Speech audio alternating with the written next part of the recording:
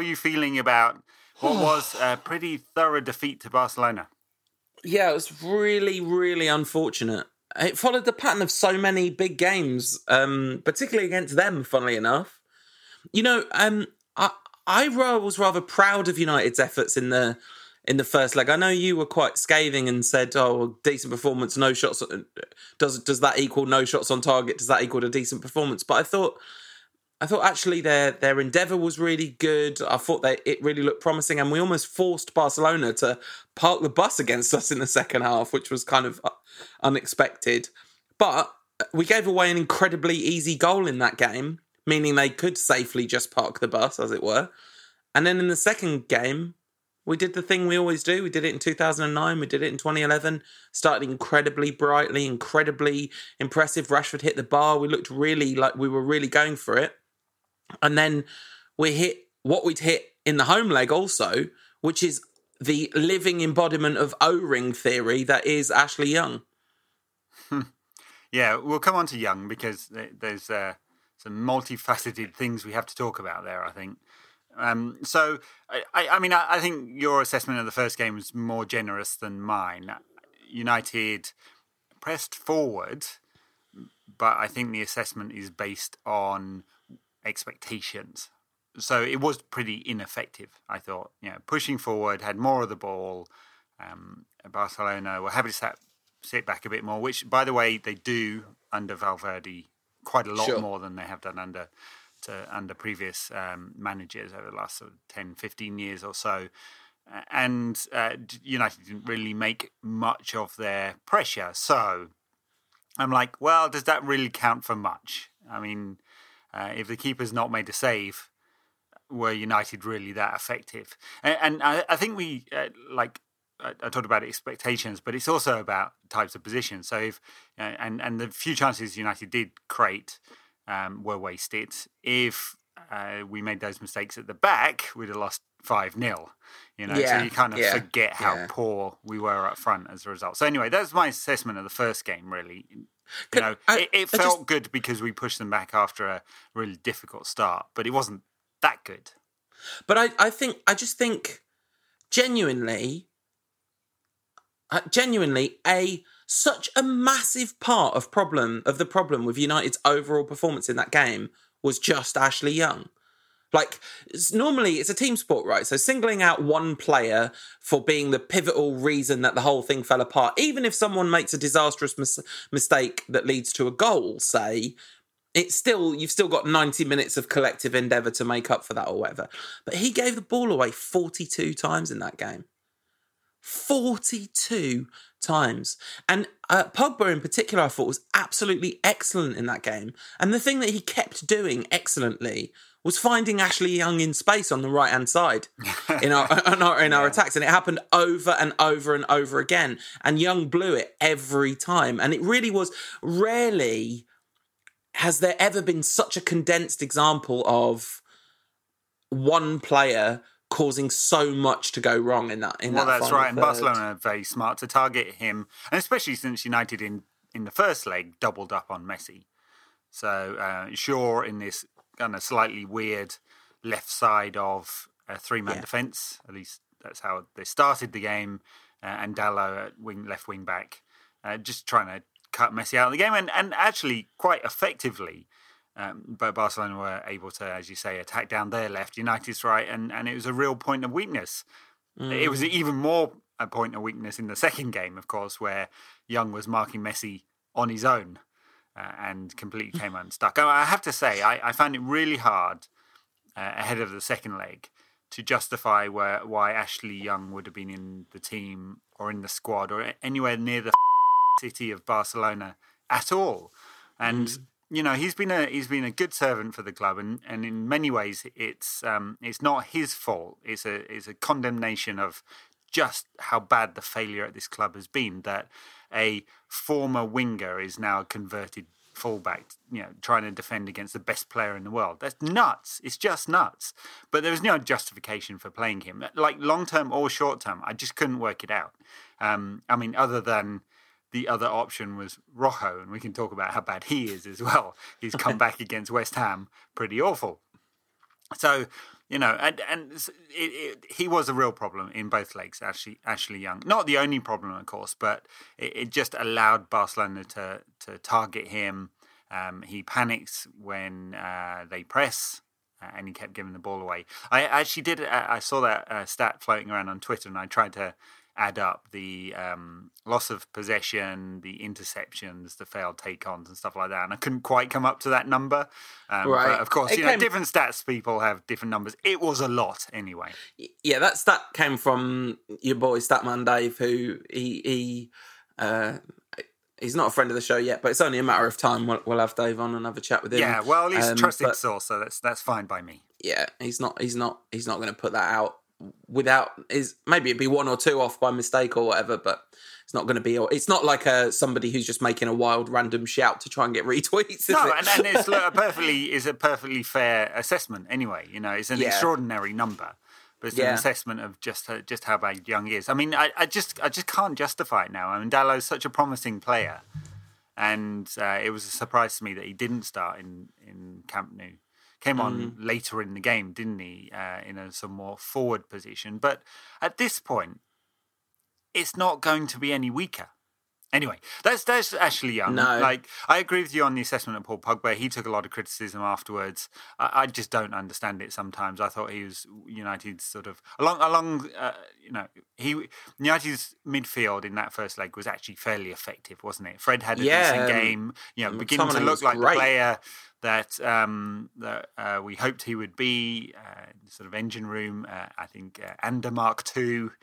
McTominay, just all composure, and the thing that really marks McTominay out with his recent performances is that he's brave passing forward, and he was brave passing forward at Camp Nou as well. By the way, I think he's matured a lot, and that's the big difference between McTominay as he's an okay player because he's technically good, isn't he? He's very composed under pressure. To McTominay potentially actually having a real future at this club, being Carrick Mark II.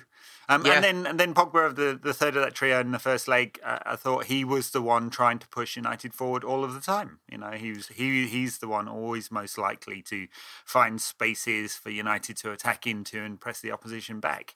And he gets a lot of abuse all of the time. And if he scored a 25-yarder worldie every now and again, I guess it would change. I mean, it just shows you how sort of narrow people's thinking is on these things. But for the player, I thought he was very good. I read one assessment after the game. Oh, it was Jonathan Wilson, which I have to say, I like Wilson's writing, but he definitely phoned this one in. He made two arguments in his piece. It was headlined, Solskjaer has to be more than just not Mourinho. Okay.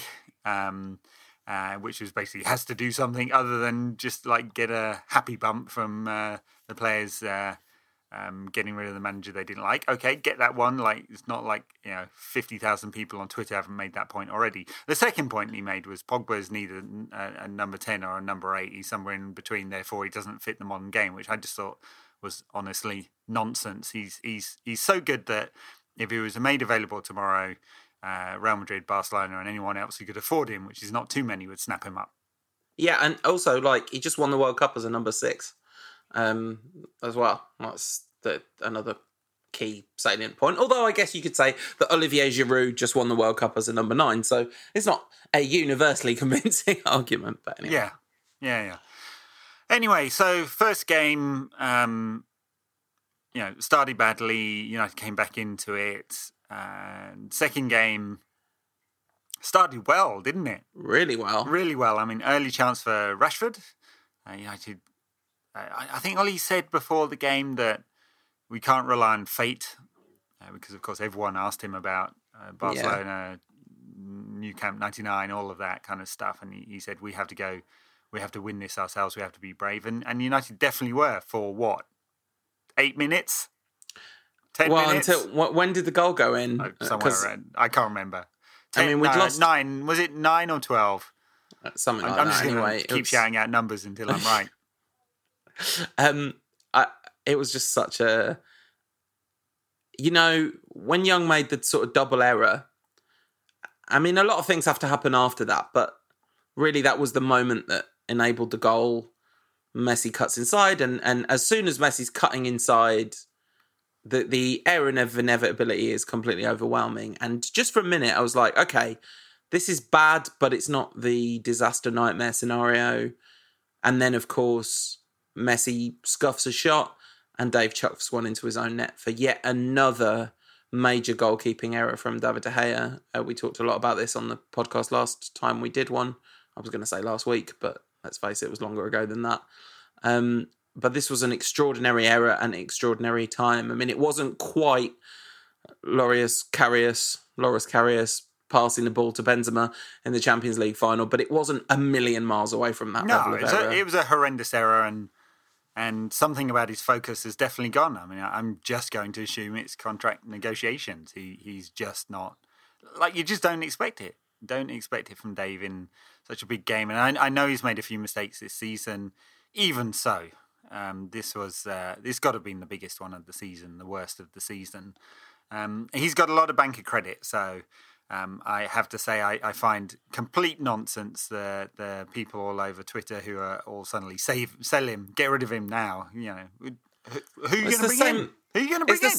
It's the same people. It's exactly the same people that were saying get rid of Pogba immediately before he went on a run of, you know, becoming our top goal scorer and top assist maker of the season in the subsequent 3 months that, you know, followed. Yeah. And they're all saying sell Pogba again as well, by the way. Yeah, well, they are, yeah. I mean, but before Dave chucked it in, you referenced Young. 3 mistakes. Count them up, right? So, I mean, it's utterly bizarre. This 34-year-old ex-winger turned fullback trying to do a Cruyff turn in the Camp Nou in the quarterfinal of the Champions League. What? It does not compute. But 3 mistakes in the lead up to that goal, and Fred is just too easily beaten. He's got to do better than that. Although we have talked before about him not being a good defender. Lots of energy, but don't put him in defensive positions. So I mean, you said about Fred in the first game, maybe looking like the midfielder we thought he'd be. In the second game, very much looking like the midfielder everyone now thinks he is. Like, dreadful again, I thought. Yeah. Yeah, I mean, none of the midfield could really get a hold of any kind of possession. For a while, United had more possession in that second game than they did in the first game. Yeah, so it was creeping up to near 40% at one stage. But I couldn't really do anything effective with that in midfield at all. The front players, front 2, just looked, well, front 3, I guess, with Lingard as a false 9, very false 9 in this one. Just not able to put Barcelona under any pressure at all, really. It was really reminiscent of 2009, I think, in the sense. I mean, it was reminiscent of 2011 in terms of the golfing class between the two teams, I thought. But it was really reminiscent of 2009 in the way that their goal took all the air out of United. And I have to say, I don't condemn this particular United side for that, because I think to suddenly find yourselves 3-0 down in the Nou Camp, I'm not entirely surprised their heads collectively went. Now, of course, we would much rather they get to the point where they've got the kind of mental stability to kind of push on beyond that. But they knew they needed the bounce of the ball before that game started, and so once you're 2-0 down, I mean, it's hard not to see that game as over at that point. The idea that they were going to score 3 for no reply against Barcelona, it would have seemed, I guess, kind of fanciful. Yeah, and against the Barcelona side, which is a good one and will win La Liga, but I'd be surprised if it goes down as one of the greatest ever. I could be completely wrong about that, because I suppose if they win the Champions League and La Liga double, they will be right up there. But there are weaknesses in this Barcelona side. There are weaknesses in this Barcelona side when they play away. Not so many at Camp Nou. Yeah. But you're right. At 2-0, I think everyone knew this was over. And at that point, it was about trying to make sure they had some dignity. So let's play the Man United fans who didn't go to the game bingo. At what minute did you switch over to Juve Ajax? Oh no, I had it on all the time. I did flick it up on a second screen. Yeah. Did you make the switch so that Juve Ajax was on the big screen, on the main screen? No, you're a better red than me. I just turned the channel because I just couldn't take it anymore. It was just like watching people that you like have bad things happen to them, and I figure anything big happens, I'll switch it back. But I just couldn't face watching the tepid last 20 minutes. What basically happened was I looked at the clock and I realised there was more than half an hour left to go of the game, and I just thought I can't take another half an hour of this. It doesn't seem like a good use of time to watch this. No, and actually in that last half an hour, United made a pretty good, decent fist of it. Did they? Oh, yeah, well done to the lads. Well done to the lads. They defended well. Barcelona obviously took the foot off the gas somewhat. Yeah. Made a couple of changes. Sanchez and Lukaku came on up front. Sanchez actually did some running, which was obviously. He always does some running. The cameras are on. He's got to get himself a contract somewhere, hasn't he? No, literally no. No, exactly. Sadly. That's exactly the opposite of the situation. He had a header, which Ter Stegen saved very well, diving header. Could have got a little bit back from that, but look, Dalot, Sanchez, Lukaku came on for the three very ineffective forwards, and I guess giving them all a rest. And United did all right for the last half an hour, but no, I'm really clutching at desperate straws there to try and pull anything good out of this. But look, those are the games. But I think the conversation after the game has been much less about United's failing during the match. I don't think getting beaten by Barcelona is something we've seen before. It's happened to lots of teams. And given the golfing class in players, we're not surprised about. And so, fine. A lot of the conversation, of course, has been about where the club goes from here and whether we can ever get to challenging Barcelona legitimately, because, of course, we played them in 2 Champions League finals in 3 years, whether we can get there again. Unfortunately, Ollie said after the game that we should aspire to their level. Bad choice of words. Very bad choice of words. The funny thing is, in 2011, you and I were talking about what United have to do to close the massive gap to Barcelona, because we played them in a Champions League final, but only by virtue of the draw being really weird that season. Because they had to beat Real Madrid in the semi-final and we had to beat a very average Schalke. Yep. So like that one almost doesn't count. Like the last time we were legitimately campaigning at their level was when we had Ronaldo in the team. Yeah, 10 years ago. Yeah, and we've got further and further and further away from them ever since, basically.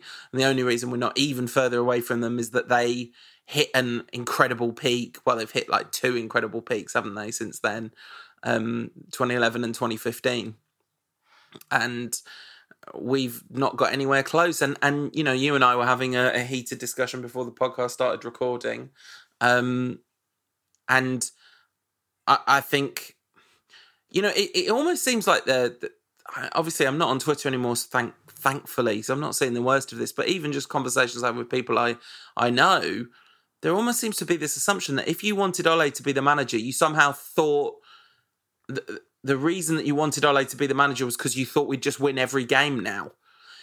Like you thought that run that we were on would just keep on going forever under Ole, but that was never the case. To me, it was. I kind of always wanted him to be the manager, and the start that he made, and the kind of consistency and the variety, and basically just everything about him means that to me, he's the kind of he has the kind of combination of understanding, institutional knowledge, relationship to the club, relationship to the fans, man management skills, that if he gets things right, he could be someone that over a good long period of time is able to build a sustainable growth towards something approaching what we should be again. Because I don't think there's a quick fix back to the top for United. No, obviously there isn't. No. Well, I agree with that last point. I don't think there's a quick fix back to the top. So, a couple of things. So, some short-term observations before I think about the structural stuff. One, I think most of United's downturn over the last 7 games, so 5 defeats in 7 games now. But you look a bit further back than that, and some poor performances before that. I think a lot of that has been down to the injury crisis and the post-injury crisis reintegration of players who were unfit for a while. And I think that completely disrupted Ollie's plan, which was high energy, high tempo pressing and quick transitions. Right, and this was his entire plan. And that has gone out the window with the injuries. It's completely disrupted it. And I think those people who don't recognise that aren't being very honest or are being very blind about that. So I feel very sorry for him that happened because this squad is still a squad that isn't better than between 5th and 6th in the Premier League. What do you mean? Do you think that the squad isn't the 4th best squad in the Premier League? Don't know. Not sure. I mean, who's definitely got a better squad? No, I don't think. Well, I said I don't know. I'm not sure. Yeah, so right, fair enough. Yeah, don't get all Paxman on me. I would definitely be a decent politician. I can worm my way out of questions like that and Sodge. Yeah. So anyway, look. My point being is that it isn't a great squad in right now against peers. Or historically over the last sort of 20 years of United squads. It's not one of the better ones.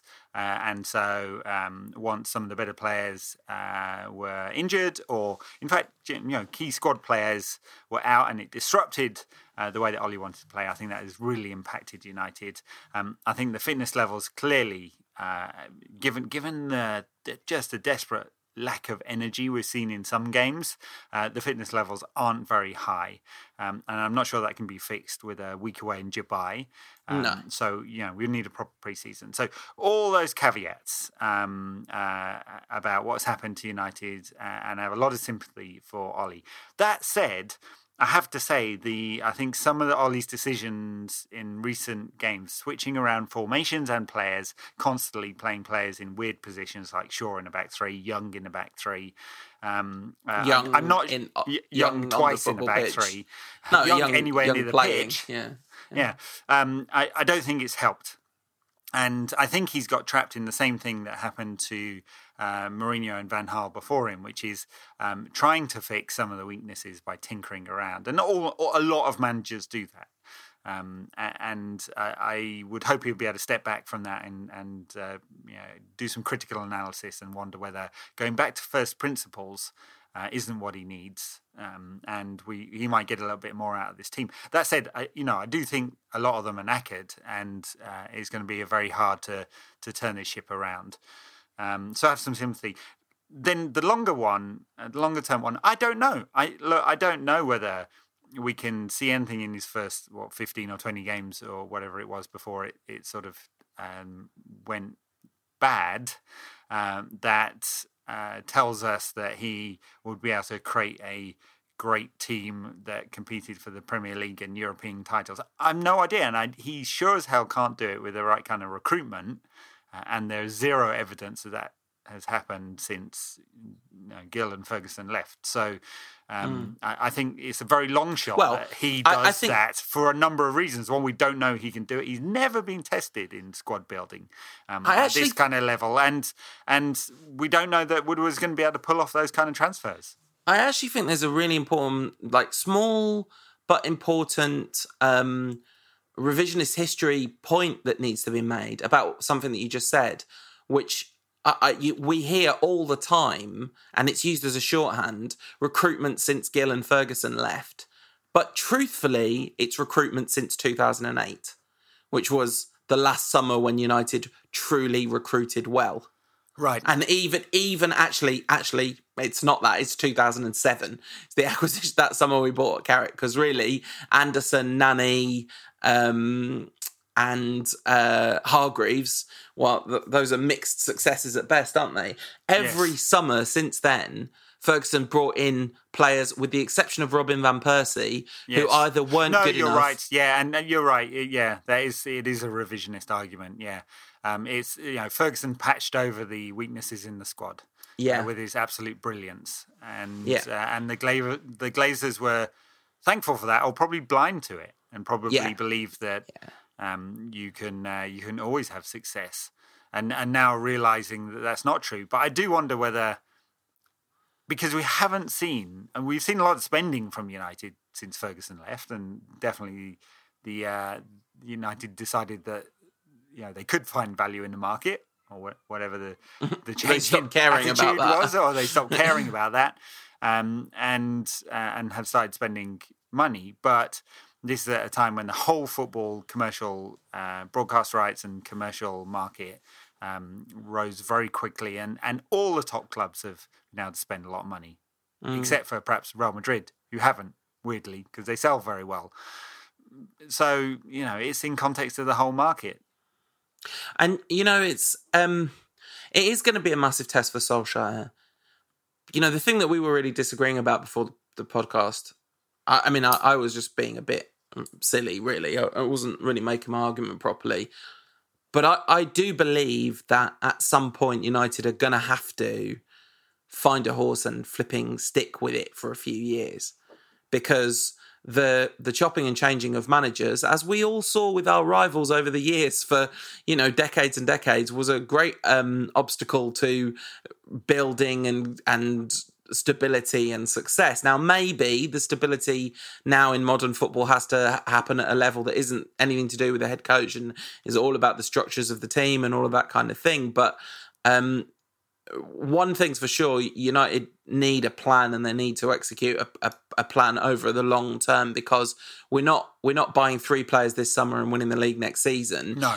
But it's not even about that even anymore. We're not buying 3 players and being in the running for major trophies next season. We're like, are we going to get 4th is going to be the big question again. It will be. Yeah. No, I do wonder whether you're right. Many European clubs change the manager and most of the squad every 3 years. That kind of recycling is an accepted part of sort of elite European football, and United were the exception to that rule, because Ferguson was so good at squad management and such a brilliant manager that he was able to buck that trend. But we're kidding ourselves if United somehow have some exceptionalism here that allows this club to buck the trend of every structure that is the structure that is held by almost every club in Europe, right? Like we're not somehow better than everyone else that we can do that, and Woodward certainly isn't the man to do that. So you're right that we I'm sure that we need to modernise our structure, which allows you to swap in and out coaches and players within some kind of long-term vision. I talked a little bit earlier about Valverde's Barcelona being prepared to defend a bit more, and that's been controversial in Barcelona because the template is so well understood. From Cruyff through to Guardiola, through to the coaches they've had since Guardiola, they know how Barcelona plays. And of course, if it all goes a bit wrong, they've always got Messi, the cheat button. And it's the same at many other European clubs where there are cycles of success and failure, but within that cycle, they try and build some kind of longer term plan. Yeah, and are United going to do it? Doesn't seem like it. I guess the thing that I'm talking about is 5 years, not 20, obviously. Like, listen, Ferguson wouldn't have got 20 years if he hadn't started winning league titles, would he? He was given a great deal of patience at first, out of a combination of recognition of his talents and recognition of the absolute mess United was in as a kind of club. Across the board, every facet of United needed attention. And so there was some recognition at board level that was the case. Plus there was Ferguson's incredible track record in Scottish football, because what he did at Aberdeen at the time that he did it, it was evidence of what was to come, wasn't it? So it was a unique set of circumstances, but of course he really needed a few years to rebuild United, and someone now needs a few years to rebuild United. We need to be seeing enough from the manager. We need to be seeing, for me, I need to be seeing the right, genuinely, like the right kind of attitude is extremely important. Like generally the right the right messaging is really important to see that. It's not trivial, it's not unimportant, it's like almost the most important thing. We need to be seeing the right kind of football in the sense of genuinely, like, let's play robust, attack-minded football. That can be counter-attacking football, sure, but, you know, when we counter-attack, it should be, like, swift and with purpose.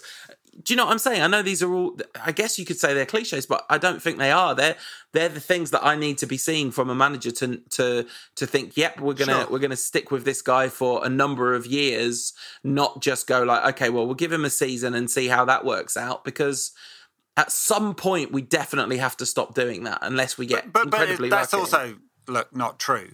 So Moyes got less than a season, but I think it was pretty clear early on that he was a bust.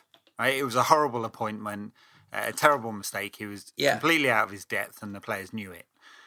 I'm not sure that that's the case with Van Gaal and Mourinho. I mean, Van Gaal had how many seasons? Two seasons, right? And we could have made the argument after winning the FA Cup that he should have kept his job. Now, the football was so awful and prosaic and probably wouldn't have changed if he had 11 Messis in the side, that I think there was a good justification for getting rid. Woodward did it on the basis of not making the top four. And I think Mourinho being available. I mean, he burnt every bloody bridge last summer onwards. I mean, it was completely untenable for him to stay. So I think if there are the signs of recovery, and the right messages are coming forward, and the players still believe a coach will get some time, but there's no automatic 5 years for Ollie here. No way. And he's going to be in a very difficult position, I think, if the club don't back him in the right way. And it's clear from the way he was talking in the January transfer window and talking about the summer that he really doesn't have an awful lot of control over that. He has some views over it, but who United sign and the types of contracts they put these players on, that is all Woodward now. And Woodward has consolidated his position, and I bet that's part of the reason why he was happy to appoint Ollie. Not that Ollie is just some kind of yes man, but that he was so happy to have the job, and he's much, much less likely to rock the ship and challenge Woodward's hegemony, which is total at this point. Well, I hope that turns out not to be the case. I do hope that turns out not to be the case, but we'll see on that front. There's another thing that I wanted to say about the kind of overall downturn in form, and this ties directly into the conversation that we're having now about the future of the club and contracts and who's in charge. And this is Ander Herrera, which I don't think we've recorded since. Is it fully 100% official? I guess it's everything but fully 100% official. There's no press release and unveiling ceremony. But he's going to PSG this summer instead of re-signing for United. And I think the fact that because if you look at our performances when they were good under Solskjaer, Herrera was incredibly, incredibly key to disrupting opposition attacks, to start counter-attacks, to the pressing game, to his kind of getting further up the pitch to support Pogba, so there were more options. There were just numbers going forward the whole time. I mean, he was absolutely integral. And the combination of him getting injured and then now like leaving and whatever that means, whether he's actually injured or not, because he hasn't played since all the PSG stuff came out, whether he really is injured or if it's just, he's got the PSG flu. I think that's an absolutely massive individual factor in the downturn, and he's almost the player I would most have wanted to be available against Barcelona, apart from maybe Luke Shaw. Yeah, look, he had been very good under Ollie for sure. And my reaction to Herrera going is disappointment, because he could be an important player, and then realism on two fronts. One is that there are many better midfielders than Herrera out there for sure. Whether United are willing to spend the money to recruit them is a completely different question. And then the second point of realism, they offered him a 4-year contract. He's nearly 30, 4-year contract at £300,000 a week, it seems. he'd be mad not to take that. United were apparently willing to treble his wages, but on a shorter contract. So, and we also know the problem of having old players on long contracts. I mean, there's some irony in if this is really true that the club have refused to do that. There's some irony, of course, because they bought Nemanja Matic and even worse, much worse, Alexis Sanchez, older players on very long contracts, very big contracts. All right, so this is a thought experiment. In the Premier League, who is a better midfielder than Ander Herrera? I'm not saying there aren't any. I'm saying like list for me, if you would be so kind, the midfielders who are better than Ander Herrera. Paul Pogba. Yeah, agreed. Can I have that one? Yeah. De Bruyne, Silva. Yeah.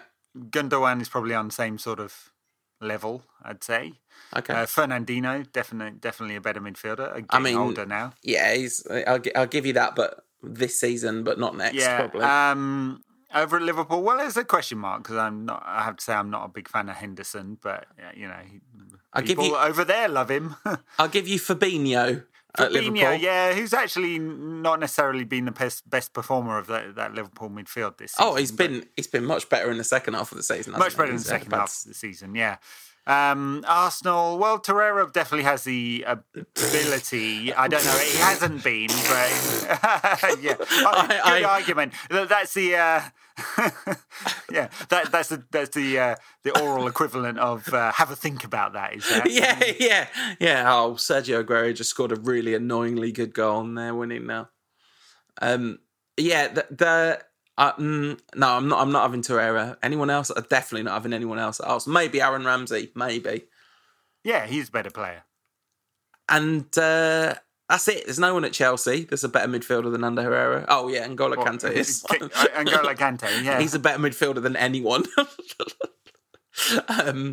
Yeah, so there's like a little handful, and there's definitely none at any other team. I mean, maybe Decore, maybe all the Wolves lads. I don't know. This is getting a little sticky now, this conversation, but still. What have the Romans ever done for us? Apart from the drains and the roads. I don't think there's that many midfielders who are better than Ander Herrera. Not that many. But there are.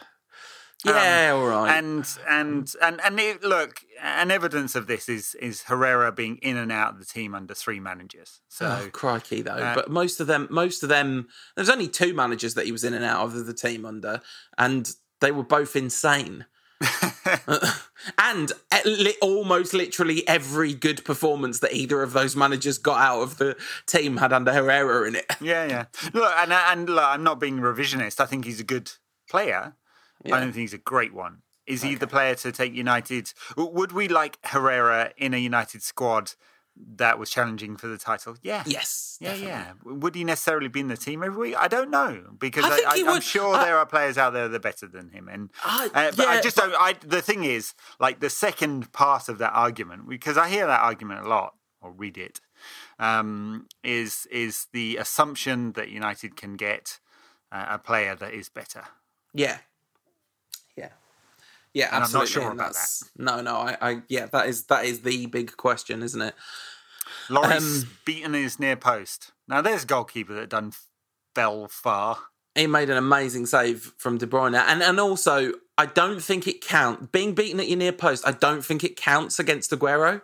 Because Aguero beats more good keepers at their near post than any striker I've ever seen in my life.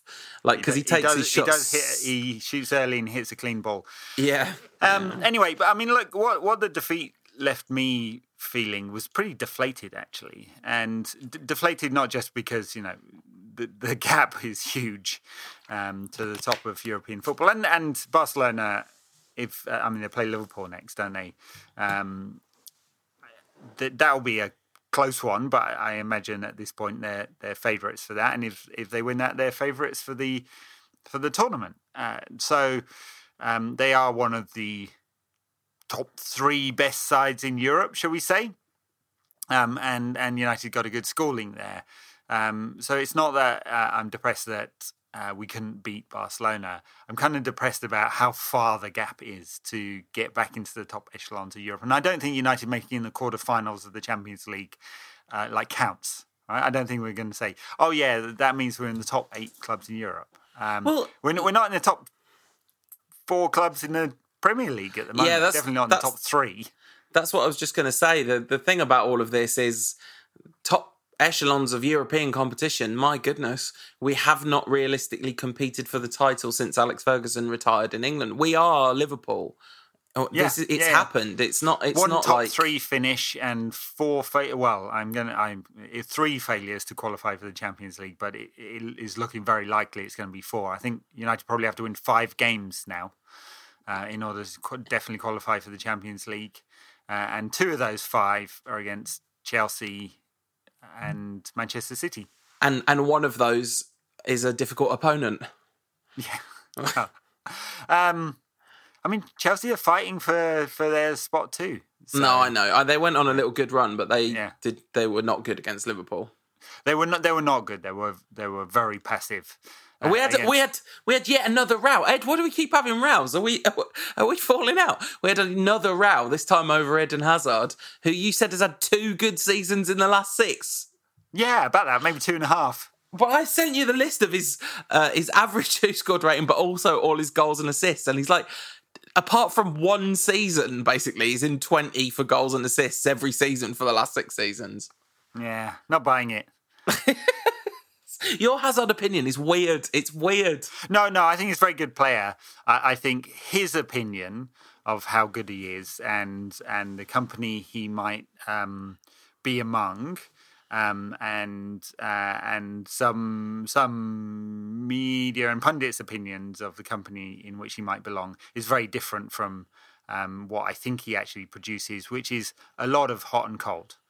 So I if I was to compare him against, he's been in England 6 years now, right? Yeah. 6, 7 years. 6 years, I think. Yeah. So the output from him versus, say, David Silva, right? I think they're completely different. And I mean, I bet Hazard's got Silva beat for goals and assists, right? Well, he might do, but I don't think in terms of contribution to really top quality teams. What would Hazard's contribution have been if he was playing for Man City for the last 6 years? Well, we'll find out when he's playing for Real Madrid next season, whether and after Real have spent 400 million euros in the market or whatever they're planning to do, whether his contribution really would be that good in a really top team. We'll see. What's interesting is I think my main kind of knock against Hazard almost would actually be not that he sees himself in this elite company or whatever, but actually slightly lacked ambition. I think it was a slightly ambition-lacking decision to choose Chelsea over United when he did, given that Ferguson was still at United at the time, and we went and won the league the next season, kind of thing. I mean, maybe he saw, maybe Hazard got the nod and the wink that Van Persie and Kagawa didn't get, that Fergie wasn't going to be there forever. But anyway, but then I think out of kind of loyalty partly, but also perhaps a bit of lack of ambition, he shouldn't still be at Chelsea, because Chelsea have been such a mess for most of the last 6 years. They've had 2 good seasons basically since he's been there. But I think he's been doing pretty well in pretty difficult circumstances for a lot of it myself. Anyway, let's move on. I don't want to be talking about Chelsea an awful lot. No.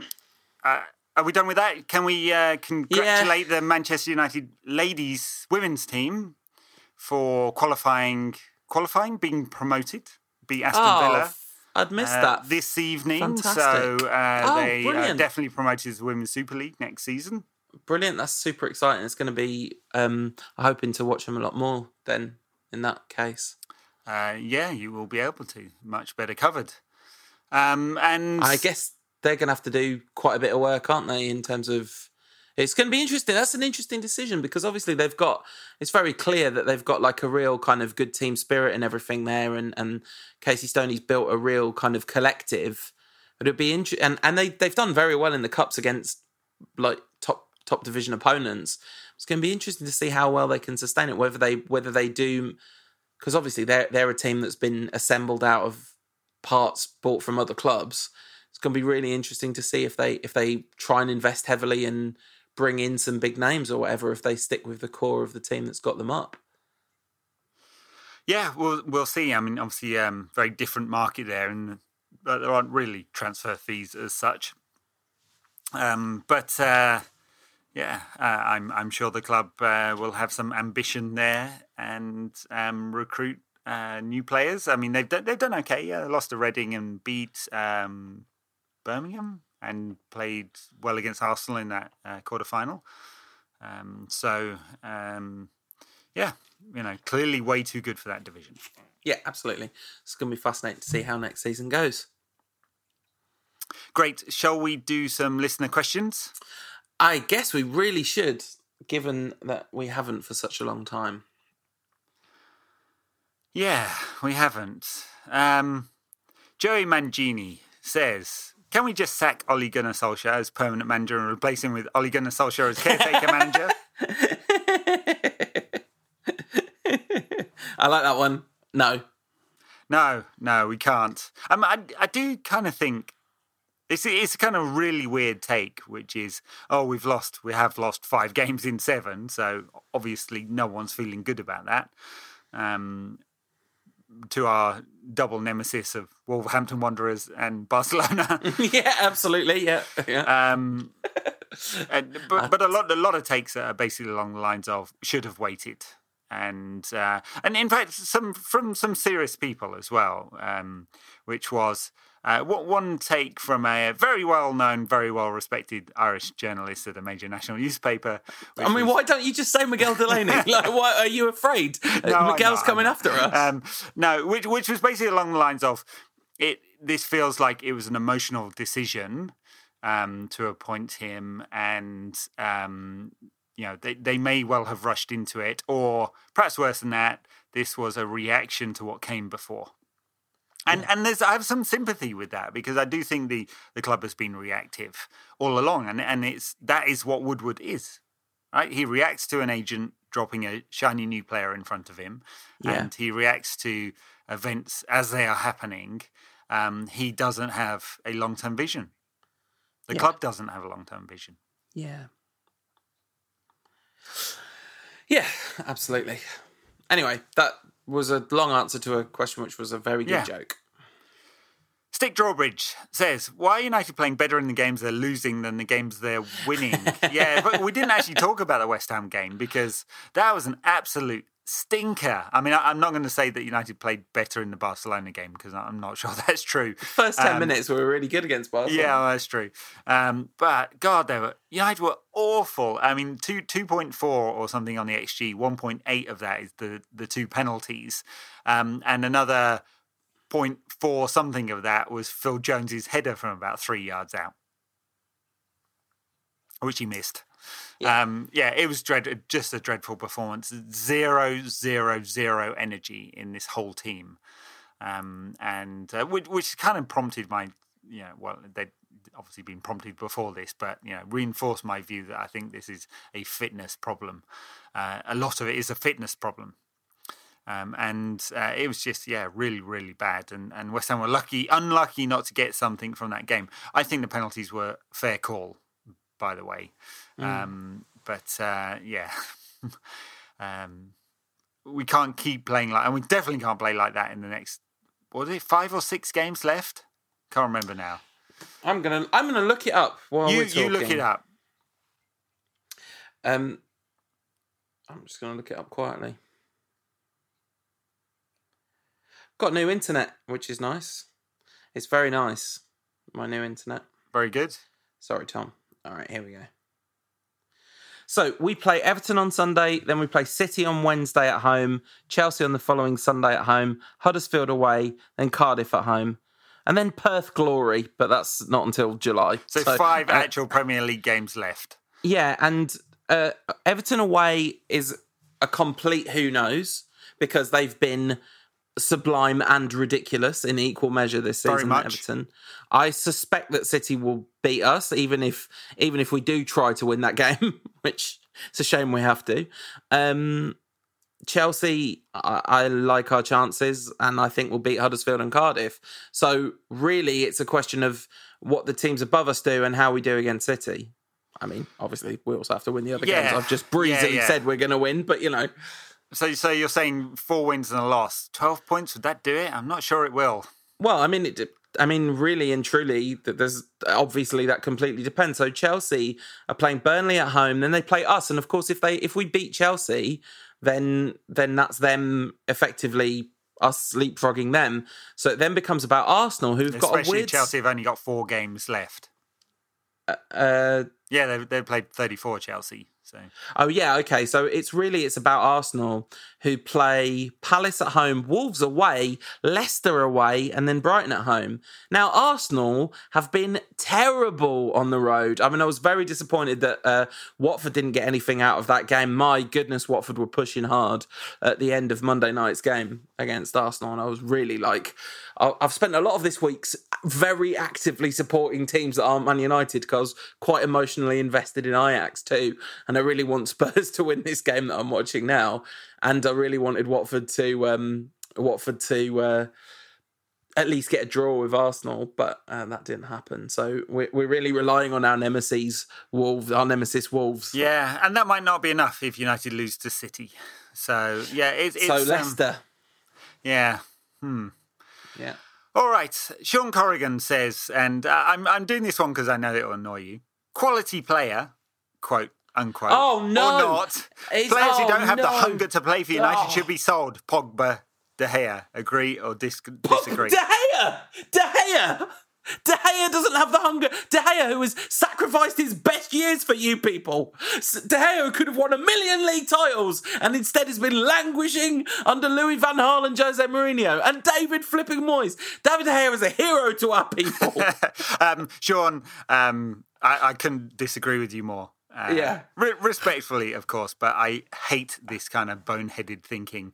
Oh, and Spurs have scored. I'm not sure. Is it going to stand? There's some arm business. We've got some VAR situations. I think I'm a little behind you on the stream I have in the corner of my screen here. Carl Murphy says, how much can United get for Young, Jones, Mata, Darmian and Rojo? Mata's a different case, I think, because Mata, there may be some value in giving him 2 years and keeping him within the squad. It doesn't look like that's happening, but we'll see. Young, Jones, they've just given a new 4-year contract to. Young, Darmian and Rojo, just get him off the books. It doesn't matter. Doesn't matter. Well, there's a bigger choice to be made about Sanchez. Yeah. Which he asks about. That really big choice to be made there because there's no value from a transfer point of view. So would it allow the club to build by getting at least some of his wages off the book? Yeah. Yes, please. So, Ryan says, how many of the current players do you think can develop into being able to play to a good standard of consistency over the course of an entire season or seasons? So who would you... Can we just, with the previous conversation, how many of the current squad do we think, after this period of rebuilding that will be funded by Woodward and overseen by Ollie and the as yet unnamed director of football, how many of the current squad stay at United? And how many of the younger players that are coming through will be part of that squad? Well, one of my big hopes for Ole is that the young players are a huge part of it. So one of my big hopes is that, Gomez, Chong, Greenwood in particular, these guys become a really key part of the squad, but also we look a little deeper. I mean, one of the things that if you'd asked me before the PSG away game, do I think Scott McTominay should be a big part of next season? I probably would have said no. And now I'm thinking, well, if he keeps this up, then definitely. So that's partly just me being reactive, isn't it? Obviously, because it's a bit silly to react to changing circumstances that quickly. But yeah. So what's the question? I rambled a lot there. I mean, how many of the players in the squad do we retain? I mean, part of the reason why I think this view of let's sell Pogba, let's sell De Gea is dumb because you just don't sell great players. And it was a goal for Spurs, perfectly fine, came off his hip. You just don't sell great players and then suddenly think you're going to be able to grow from there. You do everything you can to retain them and bring better players in so they become even better, right? So of the players, so you do everything you can to keep De Gea and Pogba for sure. Of the other players, I would keep Shaw and Dalot. We need competition in both those positions. Lindelof, I think, has grown into a very good centre half. Not perfect, but a very good one. Yeah, definitely. But Bailly, I've kind of given up on. I think Ollie has too. He's got the raw materials, but it's just never come together. And Smalling and Jones will never be part of a United title-winning side, I don't think. Apart from when they were, apart from when they were, but at no point were they ever solidly in that team, were they? God. In midfield, well, Herrera's going. Fred, well, there's a spark. There's a little spark there, isn't there? There's some seed of hope. I don't know, really, but he's definitely the kind of player you'd like around the squad. If he can play like that, at least like the first game, like the game in Paris and the first game against Barcelona, if he can play like that every week, I'd keep him. Matic's got to go. He's just such a burden on United. And Rashford and Martial, you definitely keep. Lukaku's a big question for me because I don't think United can play the kind of high-tempo Ollie ball with him in the team. And he's a £75 million asset on huge wages. And does he really want to be a backup? Does he want to be the Fernando Llorente to Marcus Rashford? I like the way we get hundreds of listeners' questions and you're just making up your own now as well. Yeah. That wasn't the question, right? The question wasn't how many of the first team squad do we keep. It was which of the young players could become consistent. How many of the current players do you think can develop into being able to play good standard consistently over the course of an entire season or seasons? Okay, fair enough, right. Yeah, anyway. My bad. Rambled on. Ben Young says, we sold Smalling... Ajax's left-back and captain to them and played Ashley Young, Daley Blind, who's played 50 games this season, by the way, and was sublime again. I doff my hat to you, Daley. I've made fun of your hair. Yes! But it was always his best position. Yeah, right, yeah. And I'll do the whole question because it's only fair to Ben. We sold Ajax's left-back and captain to them and played Ashley Young and made him our captain. My question is, ... gently sobbing. I really like that. And in answer to your question, Phil Jones played 1,200 minutes and Smalling 1,000 minutes in the league that season. Wow. Making them the 15th and 17th biggest minutes on the pitch in the league that season. All right, so squad players. Andrew Hardiman says, first signing this summer should be Edward van der Sar to replace the wood chopper... ... Lovely. I'll take it. He was being interviewed yesterday after Ajax's win against Juventus. He has overseen their at least part of their development, hasn't he? You know, in a sort of technical director role he has there now. Would be a good and popular appointment. I suspect he'd probably rather stay at Ajax, maybe. I mean, I guess... he doesn't need money, does he? No, and like Edwin van der Sar's probably like all right for money, and Ajax are doing amazing things. I mean, I guess half their team will be sold out from them under them in the summer, so maybe he would want to come to a club where that wouldn't happen. Yeah, well, Frank de Jong's going, and I'm going to guess that Matthias de Ligt will probably go too. And it looks like Barcelona are sniffing around him. I mean, what a great player he is. We really need a left back, and theirs is really good. D. Blind. Oh, we don't. We don't need a left back, do we? To be honest, his dad could probably do better than Ashley Young. By the way, I did say there's a bigger conversation about Ashley Young, and sorry, I'm going to go on a different ramble. But lots of reports today of him being racially abused on Twitter. I mean, which Pogba gets every week. Please, people. I mean, if you cannot see beyond the colour of a player's skin and feel the need to dehumanize a player when he has played badly, just get away from our club because we don't need you. And football has a huge problem with racism right throughout the pyramids. I don't know whether you read Jacob Steinberg's excellent piece in The Guardian, where he went off and interviewed a lot of people at all levels. Football's got a huge problem and I don't want to see it amongst United's fans, but sadly it is apparently there. It's getting worse and worse and worse as it gets worse in society again. It's becoming more and more acceptable in public spaces. It's a massive problem, and it's going to be out in the open. Yeah, this is not just troll accounts with fake handle. This is people who can be readily identified. It's people just think it is acceptable and okay. They've been given permission. I emailed Ed Woodward this week. This was a really stupid thing to do, but I was frustrated. What a ridiculous thing to do! But I literally was like, right, I'm just going to email Ed Woodward because why not? United ran.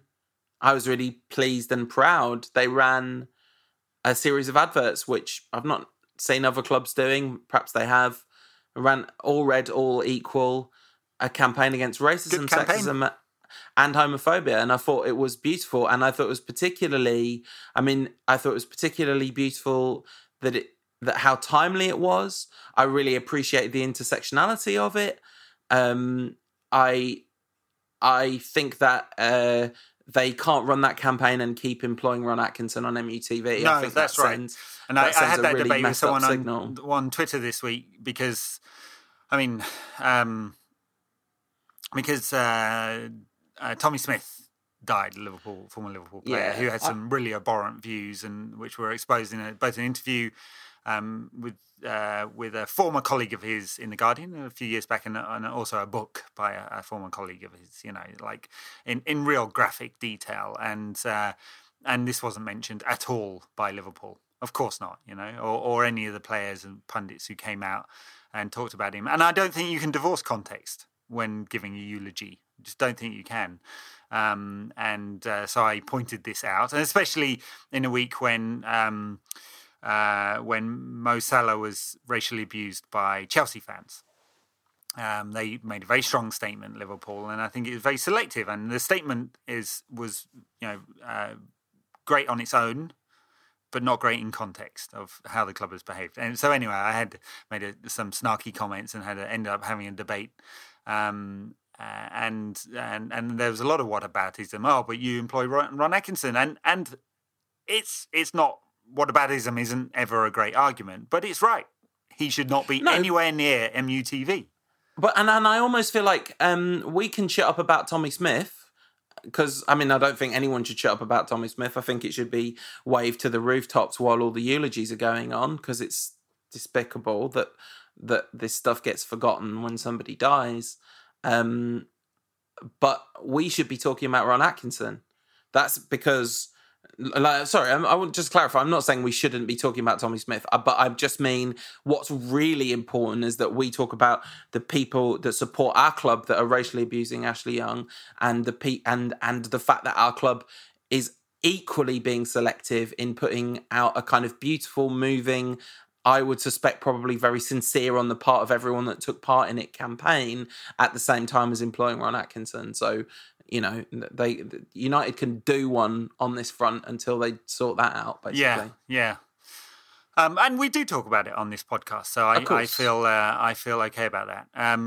We're going to have to end this soon, but Scott 212-82137. I hope that's not your phone number, Scott. That wouldn't be very sensible. Or card details. Yeah, or card details. Yeah, send him a sext, will you, Paul? And let's find out.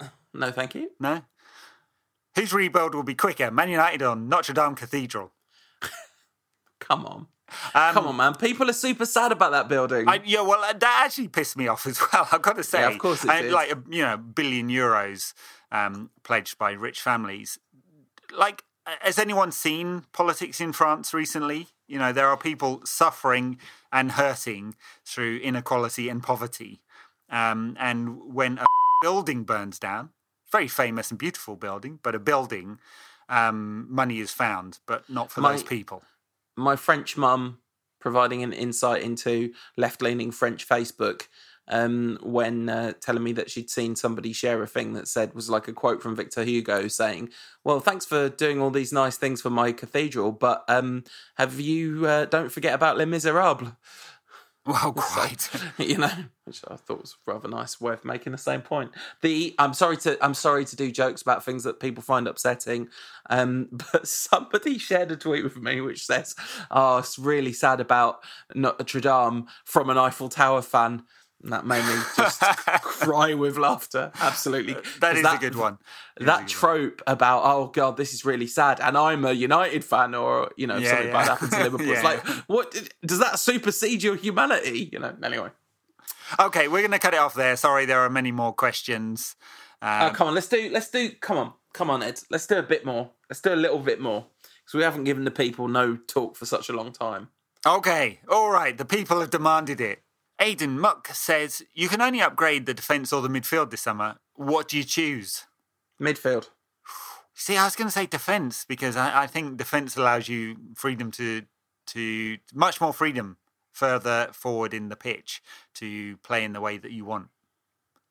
I think that our first choice back four is not that bad.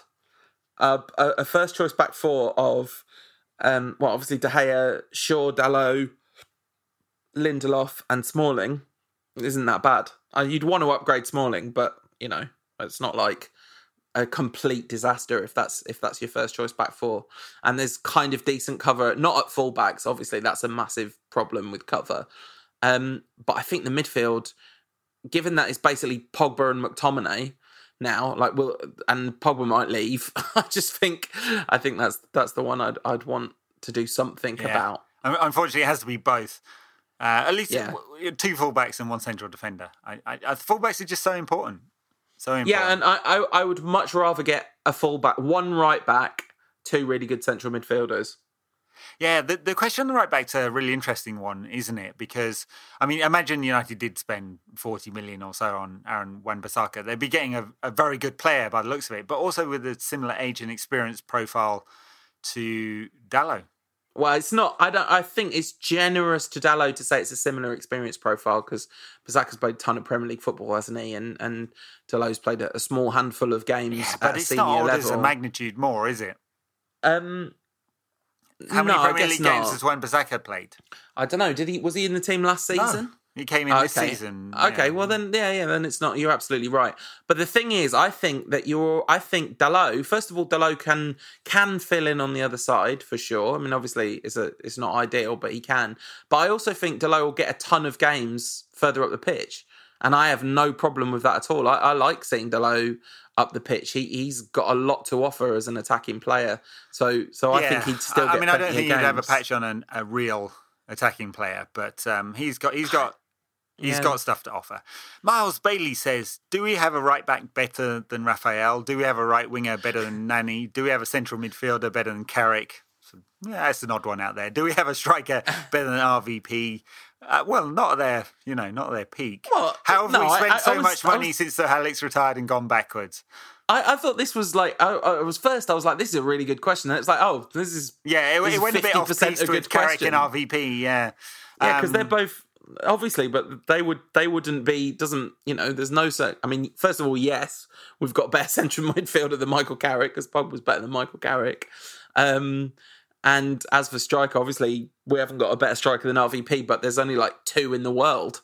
And RVP, we've definitely got a better striker than RVP now. Raphael and Nani would still be getting in the first team. I don't know. Nani's playing at Orlando in MLS at the moment, so I'm not sure he would be. Of course. Did you see him and Rooney giving each other like, I can't wait to see you, pal, on social media? It was nice. Very good. Will the inevitable signing of Gareth Bale this summer be worse than Sanchez, says Henrik Abjornsson. Oh my God. God, please, no. I just hope they just wouldn't. I mean, Real Madrid want to offload because they want to fund a huge spending spree for Zidane, who was no huge fan of Bale anyway. Surely, but this is a player who plays about half the games.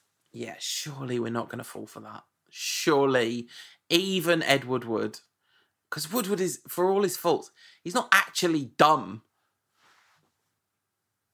And the nightmare scenario... Have you got evidence for that?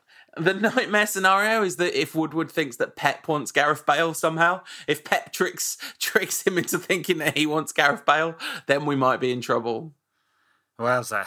Sweet Juice says, should we ask Bill Gates to venture into purchasing United? Well, I mean, I'd be a lot happier with Bill Gates than the Kingdom of Saudi Arabia. Let's be honest about it. Yeah. Yeah, I don't know. I mean, there's I did hear a story today from someone with very good knowledge that Britain's richest man had inquired about purchasing both Chelsea and Manchester United and was scared off by the price that the Glazers were asking. So Right. So yeah, people are making inquiries, but they are asking for $5 billion plus, which is quite a premium on the current market cap. I have no idea who Britain's richest man is. I'm going to guess it's not Richard Branson. Jim Ratcliffe is Britain's richest man. All right, final question for you. This one's for you, Paul. James Bonser says, what was Paul's favourite WrestleMania? Oh, ever? Oh, crikey. Well, I think it's going to have to be either 5, 6 or 7 because they were the only ones I actually watched as a child. And it's definitely not 7 because that was the Sergeant Slaughter one. I think it was anyway. Yeah, it was the Hogan Warrior main event. Was as a kid, I just was completely crazy about it. But my fave, I think probably the best ever WrestleMania was WrestleMania 30. Oh my god, it was offside and it's no goal. Oh my god. Oh my god. VAR. I'm not celebrating because it's really petty and it's really petty to celebrate a rival's defeat, but yes. This takes off some of the moral quandary off the table, of course, because City go out. We don't have to worry about it being the City quadruple versus the Liverpool. Yeah, absolutely, yeah. Oh my god! Oh, that is one of the most intense VAR decisions of all time. That is 2.5 minutes into injury time. Oh, I feel a bit sorry for Pep because I still like him. Wow, sorry, everyone. And it's offside. Sorry, everyone. Because it's come off Bernardo's shins. Yeah. Woohoo. All right, let's wrap this podcast up. Oh, yeah, we're playing Everton at the weekend. I think we're going to win. Good preview, everyone. Bye. No, I mean, seriously, to give an actual brief preview about Everton are having one of the weirdest seasons out of anyone in the league. They beat Arsenal the other day, but Arsenal were absolutely insipid in that game. But generally speaking, Everton have been wildly swinging in and out of form, and they'll obviously go for it. They're not gonna play. They always play the same way, don't they? So yeah. I think it could be quite a fun game, and it's outside of Old Trafford as well, which I think is important. To be honest, I'd rather be playing these big games against City and Chelsea at Old Trafford, where we've generally been a bit insipid. But given who we're facing, will suit Ollie's sort of tactical makeup, and especially now with everyone basically fit. Actually, that's a really good point because we play City hot on the heels of the Everton game. Yeah. On next Wednesday. So I guess, I don't know, there's not much to be said about that game that isn't completely obvious to everyone that's listening to this. I think it's going to be it is just a mative ask of United at the moment if City are in any kind of decent form. And the real problem decent is... form, yeah, which they are. I mean on the day, sorry, if they're in any decent form in that game, which they mostly just are at the moment, although they're about to go out of the Champions League to Spurs. In fact, might have even just gone out of the... No, not quite. Whether we can keep our heads as they keep possession will be really interesting. I think we're in exactly the same position as we were against Barcelona, which we failed to do against Barcelona, which is we just have to execute to a high level. It's not like United can't beat really good teams. We absolutely can. Rashford's good, Pogba's good, Martial's good, but they can also be average and bad, and we need to execute to a high level. No, I think that's right. It's in the moment, that I don't want to pick on Rashford because I'm not, and I'm a big fan, and he's a young player who needs to round out his game. But the big moment of missing that chance, sort of 2 minutes in, the big moment, the best players don't do that, and he's got to take those chances in order to become the kind of quality of player we believe he could be. And so, in this game, we haven't got a transfer window and we haven't got years for players to improve.